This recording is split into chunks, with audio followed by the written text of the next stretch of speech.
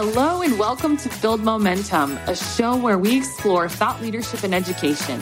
I'm Sarah Williamson, the founder of SWPR Group. And I'm Katie Lash, the director of the East Central Educational Service Center. Together, we explore how to leverage key partners, your constituencies, and the media to authentically impact your organizations and the leaders who champion them. We can't wait to get started, so let's dive into today's show. Okay, welcome. It's so great to have you on the show today, John Watson. You're one of my favorite people in EdTech, founder of Evergreen Education Group, the Digital Learning Council, and the Digital Learning Annual Conference. So great to have you on the show today. Glad to be here. Thanks for having me, Sarah. Yes. Katie, you want to take it away? I do. I'm so excited to officially meet John today because last year I had the opportunity to attend DLAC, talk on a panel, but we get to meet him here today. So tell me more though, John, since I don't know you well. Tell us about your background and how you got into this space.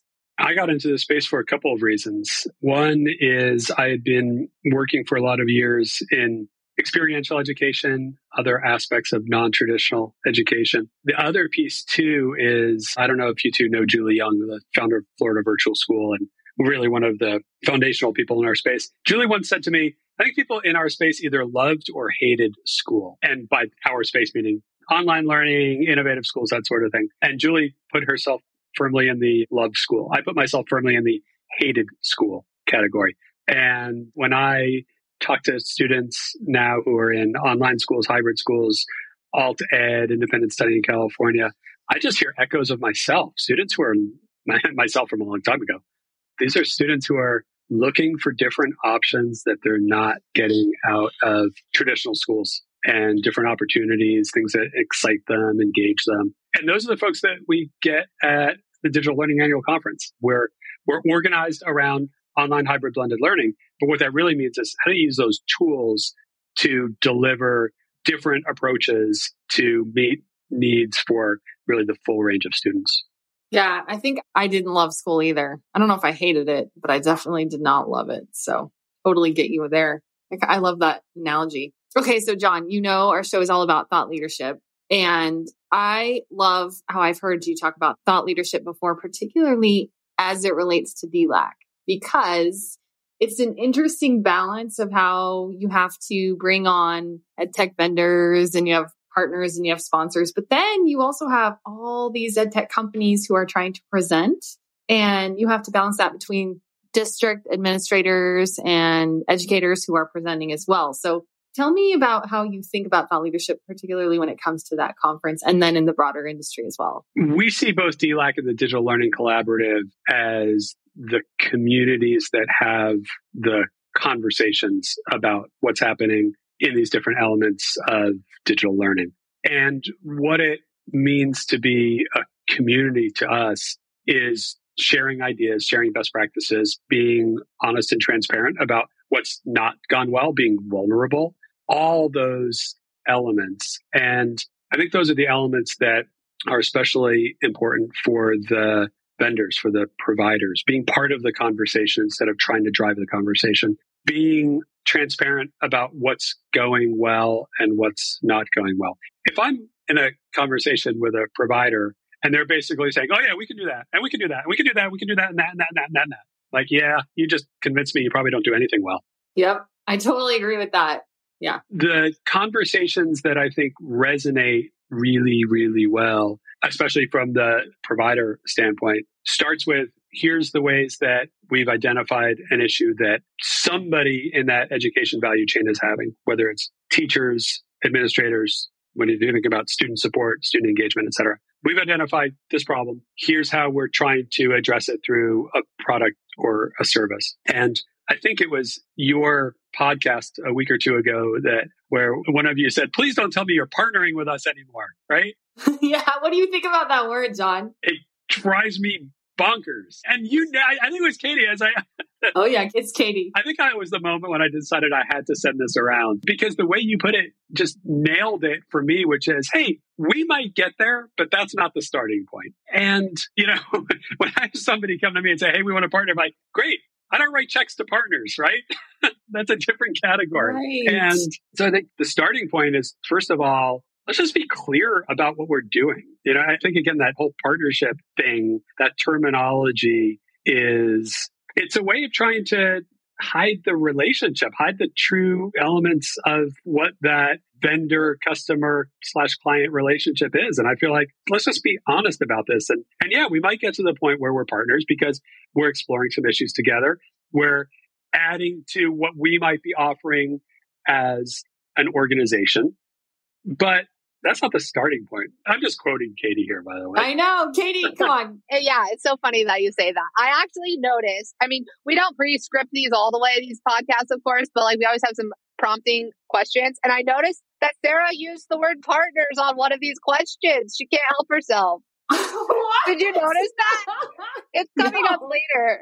Yeah, it's coming up later as a thought-provoking thing here. Thanks for calling me out, Katie. Appreciate it. I was going to call it out for sure later, but since John went there, then yes, I love that. So yeah, I think that's been the very first thing. One of the very first things I said to Sarah was that there are some companies that I would say we're partners, but not the breadth of them that say so. That doesn't happen the first day. Yeah. You get there. Katie, how do you feel about companies that say we don't sell products, we sell solutions? Oh, that one's, again, probably catchy for the first 30 who said it.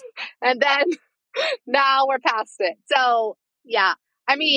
Again, there's got to be a different way. Or the question is, do companies not know that others are saying the same thing? That really might be the root issue here because they're not all being sold to by one another. So maybe they don't know that everyone's wearing it out. I don't know. I think you could be onto something there. Yeah.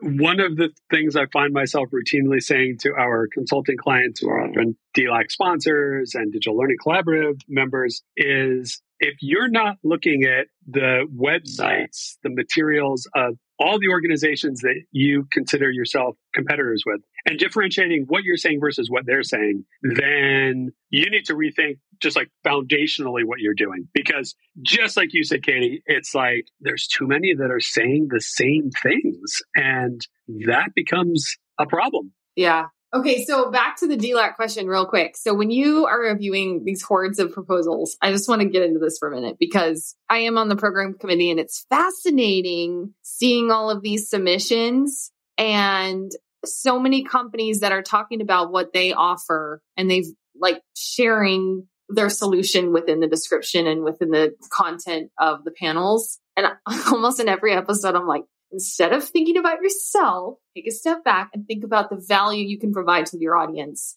And it's not about you as a product or solution. And what do you think about that, Don? The sessions at DLAC, and by the way, this is probably true of all sorts of other things they could probably be doing as well. But since we have control over the sessions at DLAC, I can put it in those terms. We encourage companies to talk about the districts that they are working with to solve a problem for students or for teachers, if it's something like PD, let's say. What's the problem that your client solved using your product, service, expertise, whatever? Yeah. And let them tell the story. And then you as the provider are clearly there.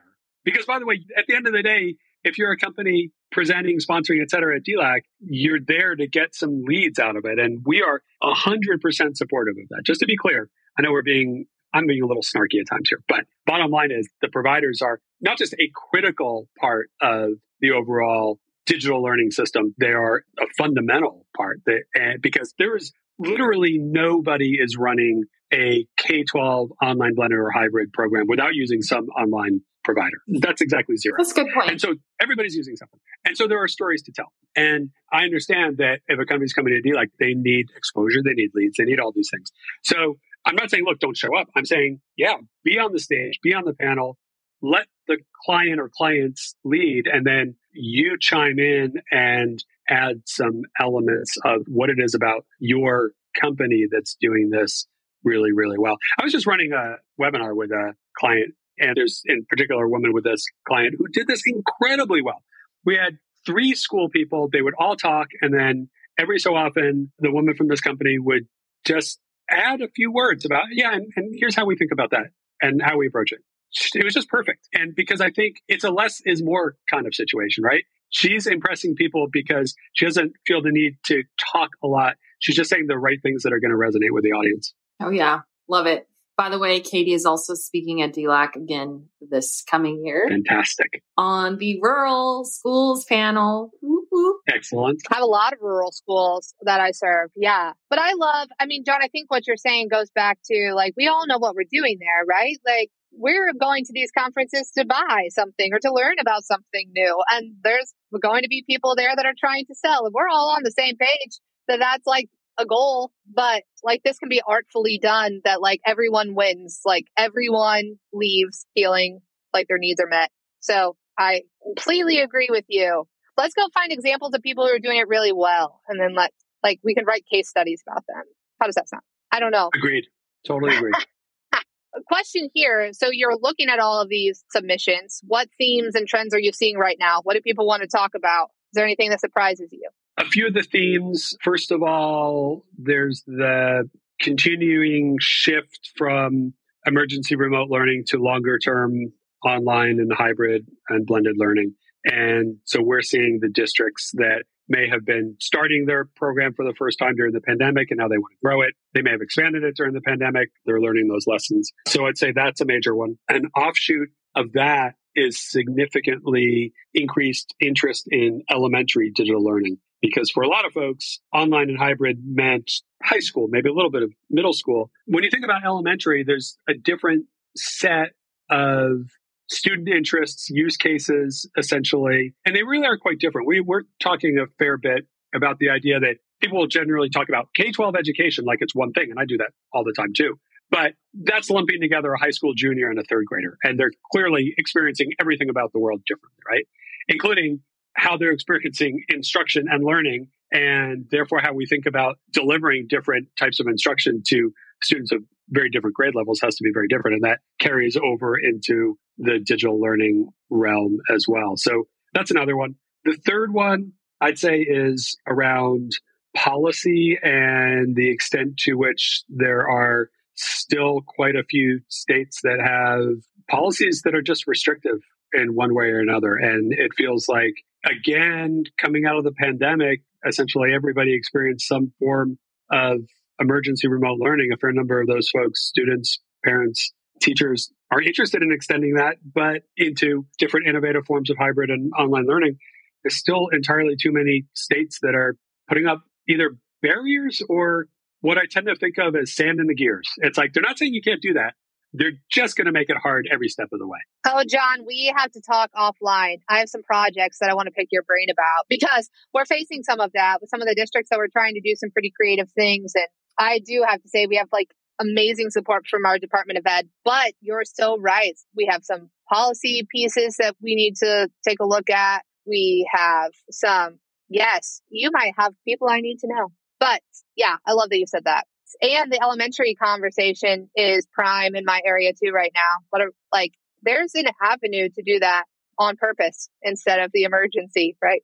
Oh my gosh. I mean, the emergency does not work. I mean, I have 3 elementary students, and that plopping kids in front of a screen, no thanks. That's not going to solve any problems. You got to get creative with them. Actually, though, I have to say my girls, they're on fall break right now, and their e-learning earlier today, they were so good at it. And I think, honestly, in a weird way, right, the emergency situation made us take a deep look at what we would do when we do it on purpose.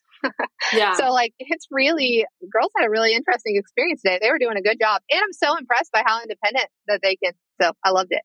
Okay. So John, you kind of already went here, but I'm so curious, other than the words partners or we don't sell solutions, what are some other things that made you so intrigued by that podcast? What made you send it on?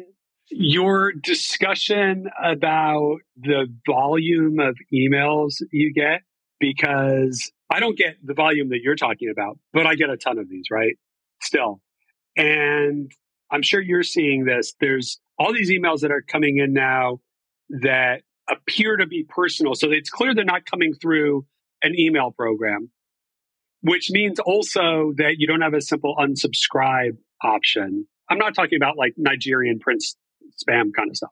I'm talking about the big thing for us is I'll get multiple emails a day offering to sell me lists of K-12 administrators. And the flip side of that is we're trying to break through and we're trying to get out to people and figure out, okay, how do we get somebody to notice us? And of course, in one sense, you could say, well, John, that's what everybody is trying to do, right?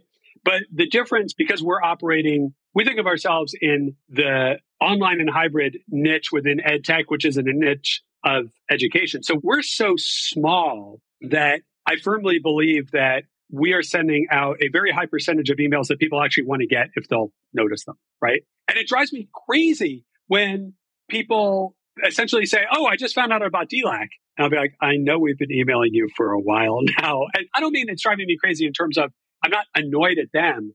I'm annoyed at the world that's created this scenario where it becomes incredibly difficult to share what is truly valuable information.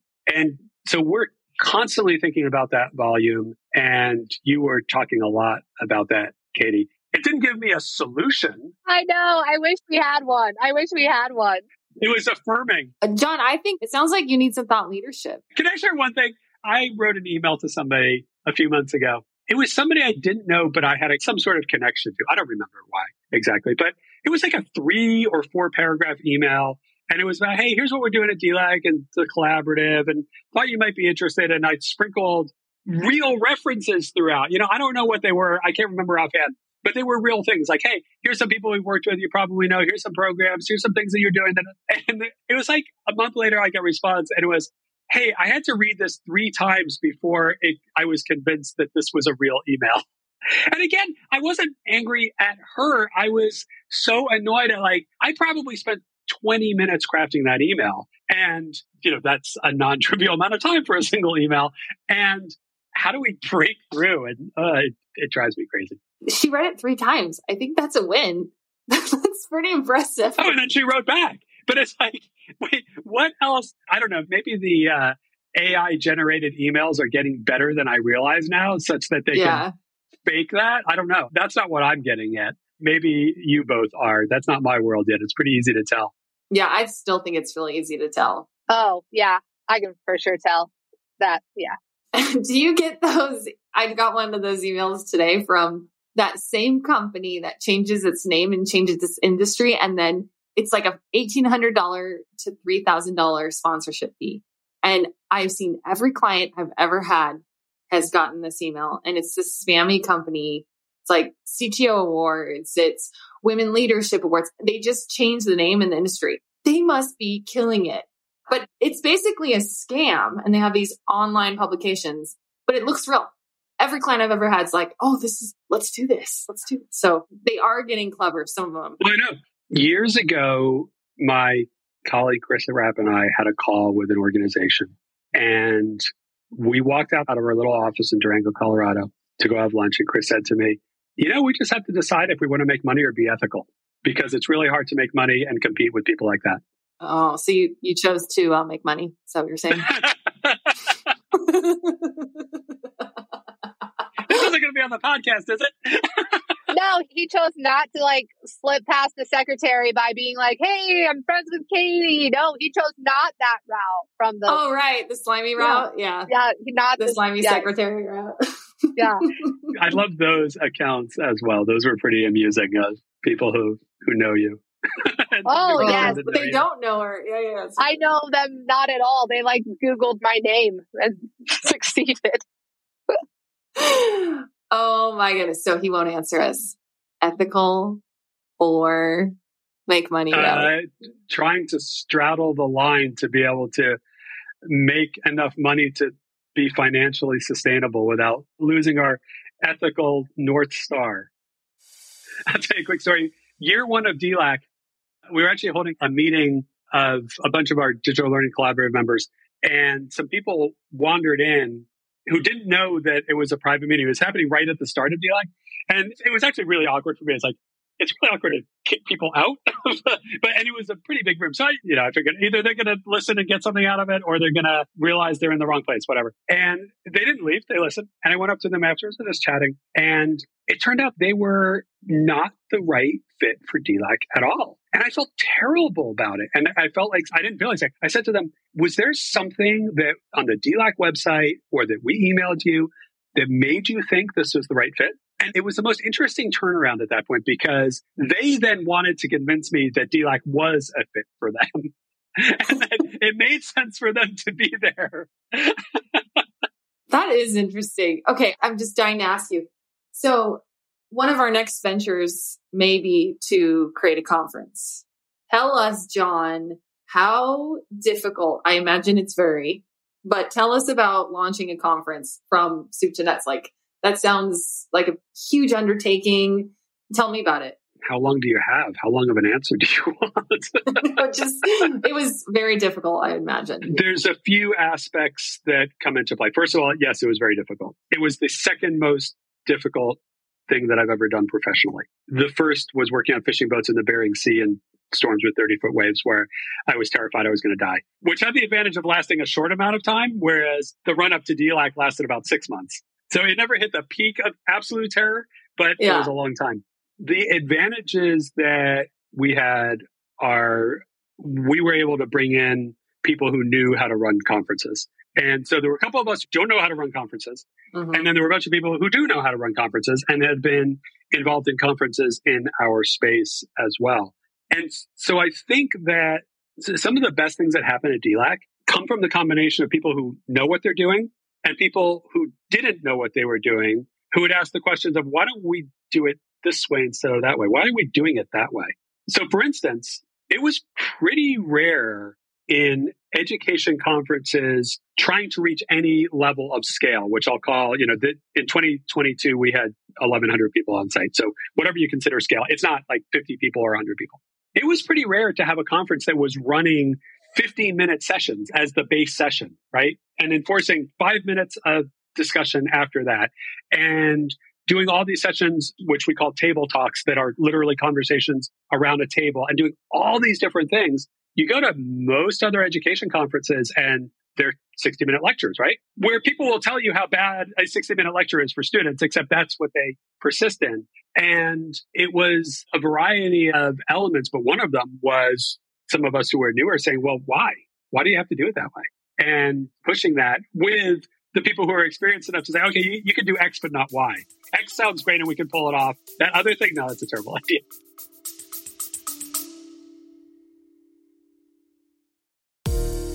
Are you an education leader, the leader of an ed tech company, or a member of an organization supporting education?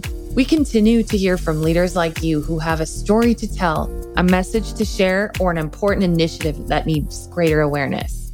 3 years ago, that's exactly what we heard from Doug Roberts, the CEO of the Institute for Education Innovation, when he approached SWPR Group. This led to the launch of a groundbreaking new award that was unlike any other in ed tech. The Soup's Choice Awards, judged exclusively by K-12 superintendents, set IEI on a path to market dominance, increasing vendor partners and superintendent members by more than 30% year over year. Jamie Candy, the CEO of Edmentum, shared with SWPR Group the EdTech company's desire to tell district success stories and to elevate the leaders behind their organization in a more thoughtful and strategic way. Throughout the past 2 years, SWPR Group has established consistent and regular media coverage, authored compelling op-eds, and secured interviews highlighting success stories while also inserting Edmentum into timely topics like AI with national reporters. At SWPR Group, we provide public relations, communication strategies, and thought leadership support for today's change makers and the brands they champion. We work together with our clients to bring their mission to life by consistently delivering high-quality content, creative communication strategies, and transformational results. What story do you want to tell? Reach out to us using the link in the show notes or visit our website at swpr-group.com.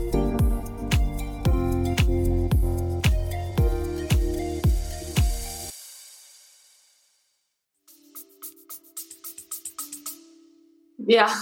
Okay. That's interesting. No, and I imagine there's so much that goes into it and it's tons of work, but has it been rewarding? Oh, it's been incredibly rewarding. But both DLAC and the collaborative, we have an incredible team. And so we've got our core team, then we've got our consultants who are working on these projects as well. But then we have all the people who show up and all the people who are collaborative members. And a lot of them really feel a sense of buy-in and ownership. And I truly believe that we and they have created this platform, this network, this community where some of the most interesting thinking in our space is happening. And it's happening at scale because now it's 1,100 people in Atlanta a few months ago and another 500 online, all having these conversations, and they're bought in. It's amazing to me how bought in they are. So DLAC runs Monday to Wednesday. We end midday on Wednesday. And we do a little gathering Wednesday evening, just of some key people. And some of them are just people. It starts small. It gets a little larger. It's still not large. Hey, Katie wants an invite. I was just thinking that we're key people. I mean, just throwing it out there. I mean, well, I was wondering why I haven't been invited yet. That's what I was wondering when he said that. Because Allison Powell is in charge of the invitations.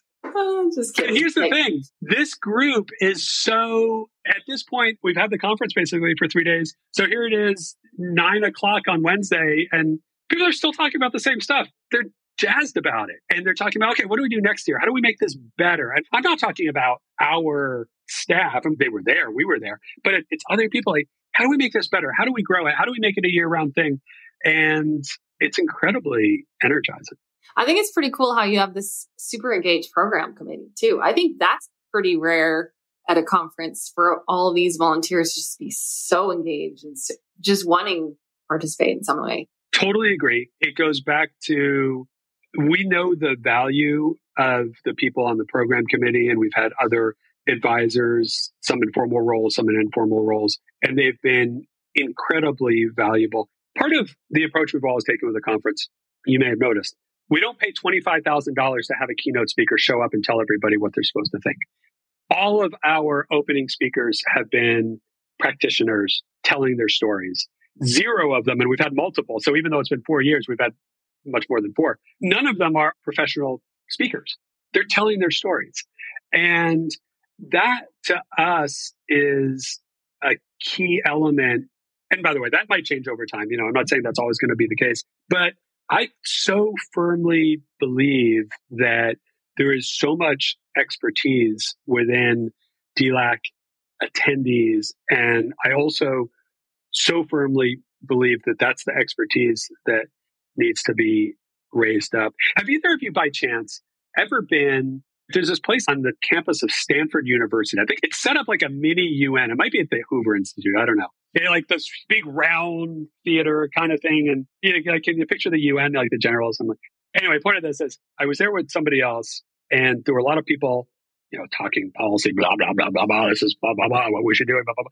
And I leaned over to this woman, also very, very smart, experienced. And I said to her, I don't think any of these people have been in a school in 10 years. And I live in fear of being the person who looks so out of touch. I haven't been in a school and I haven't run a program. I wasn't ever a mainstream classroom teacher. And so that to me, it causes this really deep-seated fear that I'm going to, in some public way, make comments that people are going to say, he's so out of touch. And the way I solve that is by making as few public comments as possible. And instead, having us be the platform for other people to be. Peer-to-peer. Yeah, that's peer-to-peer. Brilliant. Yeah. I love that. I think there's a huge trend of that, though. Like when we're hosting things too, obviously way smaller scale than what you're talking. But the whole model of like having a person talk at them, workshop all day long, like that's almost non-existent. It's like, let's leverage the expertise in the room. We might have someone driving the conversation or someone like plant the seed. But then I love that you said that. And I did notice that at DLAC. It's so true. Like best practices that we tell teachers to not do with kids, we do to the adults. And if you're like me, I can't sit that long. I mean, the students can't sit that long. I can't sit that long. Like I've got to be engaged in conversation. So I love that you do that. I love it. Yeah. Well, we try to give people, attendees, choices the same way I think students should have some choices. Sarah, back to your question about the conference. A couple of observations that probably wouldn't land on your podcast. I can tell you when you initially look at a budget, it's kind of like, how can this not make money? And the answer is because there's always a lot more costs and everything will be more expensive than you think. No matter how good your people are, it still comes in way, way higher. And there's a whole lot of elements about that. And so there's this really key element of logistics and cost containment that are so important. And I do those things terribly. And so if you want to have a financially sustainable conference, you have to have people who are taking that stuff really, really seriously.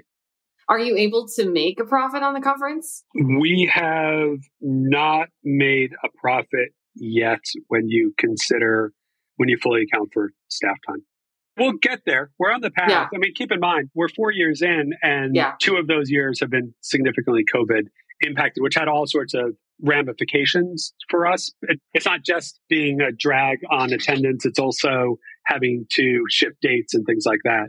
So the growth has been really great in some ways. It's not been where we would like it to be in some other ways. Not that we want to be huge, but we've certainly been hindered by the pandemic, at least to some extent. Yeah, I think most in-person conferences have been. Everyone only wants to attend so many virtual conferences now. That's for sure. Okay, so I feel like we're over time. So any final questions, thoughts, Katie? We have so many thoughts and questions, I'm sure, still, but I'm way okay with this, but we didn't talk about how do districts work with their partners, but I just wanted to reemphasize that. But that's okay. That's okay. Because this conversation was great, John. I really hope that folks hear about what you're doing, and I love what you're doing. Well, actually, really quick before we go, what's next for Evergreen Education Group, the DLC? What's next for you guys? Any big plans on the horizon? Can I treat this like a politician and answer the question Katie didn't want to ask instead of the question you did ask? And then if you want, answer the question you just asked. Because I love the question about district leaders working more collaboratively with partners. Yeah. Because one of the things that we see quite a bit is program leaders, in my experience, don't tend to spend as much time being incredibly clear about their goals as they should be. And when I say goals, I mean specific and measurable and actionable and all those pieces. And then what happens is that the vendor is left having to at least somewhat interpret what the district program is looking for. Whereas if the district people take the time to be really, really clear, and by the way, this is really hard. We spent a bunch of years, this is an earlier iteration, the organization, but we spent a bunch of years working with districts that were setting up their online and hybrid programs. And invariably, they underestimated how long it was going to take for them to work with us just to identify what they wanted to do. There were 0 exceptions to that because there's so many people that have to get involved. And if you don't spend enough time up front, then what's going to happen is you're going to realize you missed something, or somebody who needed to weigh in didn't get a chance to weigh in, all those elements. And then the other part of that too is that educators tend to be so collaborative by nature that it's always the and there's the tyranny of and, because when you're in the planning room, it's easy to say, oh yeah, and we'll do that, and we'll do that, and we'll do that. But then the reality of time and resource constraints hit. And now you're finding yourself having to choose between what you thought was going to be completely additive. And so it's not actually in the strategic plan anymore, because you said you're going to do all those things, but now reality hits and you have to choose 2 of those 7 things. And so now you're back to, okay, now we got to make this decision. And so to me, the thing that districts can do better is to be really, really clear. Here are the things we're trying to do. Here's how we're going to measure success. Here's the time frame that we're thinking about, all those pieces. And then the other thing that I would do and we're a tiny organization, we're not a public organization, so we don't have to go through all these hoops. But I just like to encourage people, don't submit if you're not a fit. And, however every district can say that, show us that you're actually the one that does what we're looking for, because we're telling you exactly what we want. Yes. I love that. Okay, Sarah, what was the question you wanted to ask me? If you have anything exciting coming up, anything you want to share that we should watch for, new reports, other than DLAC, our submissions are still open, right? For 24 more hours, or maybe 29 or so. I don't know. Oh, never mind. I don't know exactly what time. When this airs, you're out of luck. Sorry. Next year. There's always next year. There's always next year. The thing that we are most excited about now is going back several years. We actually launched the Digital Learning Collaborative, the membership group, about the same time that we started planning for DLAC. But then DLAC, because it was a thing and it had a deadline, because we said, hey, we're running a conference. It's going to be in Austin. It's going to be in April. It's like, oh, now you got to go do it. Right. And so the collaborative was always the thing that fell behind. We're now at the point where we've invested considerable time and resources. We're about to roll out a new platform. We're going to be rolling out a content library, wrapping in a lot of DLAC videos and the webinars that we've been doing. Cool. We are truly at the point within the next couple of months where we'll be realizing the vision that we've had. It's taken us a while to get here. But that vision being, look, DLAC is the thing that happens on site and online real time for 3 days a year. And the collaborative encompasses those same conversations for the rest of the year. And that's been happening. We've had incredible webinars. We've had virtual happy hours. We've had all these discussions, but it's going to the next level. And we're excited about that because what we're seeing is the excitement in our members and the number of people who are signing up or joining these sessions, the discussions that we're having in the webinars and other real-time events is just great. I think a lot more people are primed for this kind of stuff now, post-pandemic as well. It's a lot more common to be holding Zoom meetings and that sort of thing. So the idea of, hey, I could either be in the face-to-face meeting or in the Zoom meeting. And in the past, that was maybe a weird dichotomy. I don't think it is anymore. And people are much more comfortable with those ideas. Yeah. Awesome. Okay, John, this is actually your second time on Build Momentum. So thanks for coming back. Appreciate it. Edit well, make me sound good. We will. Fun to see you. Yeah, see you in a few months. Yeah. That sounds great. Thanks for having me on. If you're looking for more of this thought leadership goodness for your organization, you're in the right place. Visit us at swpr-group.com to learn more about how we work with education organizations and their leaders, superintendents, and influencers to increase your impact. Again, that's swpr-group.com. Thanks for tuning in today, and we will see you next time on Build Momentum.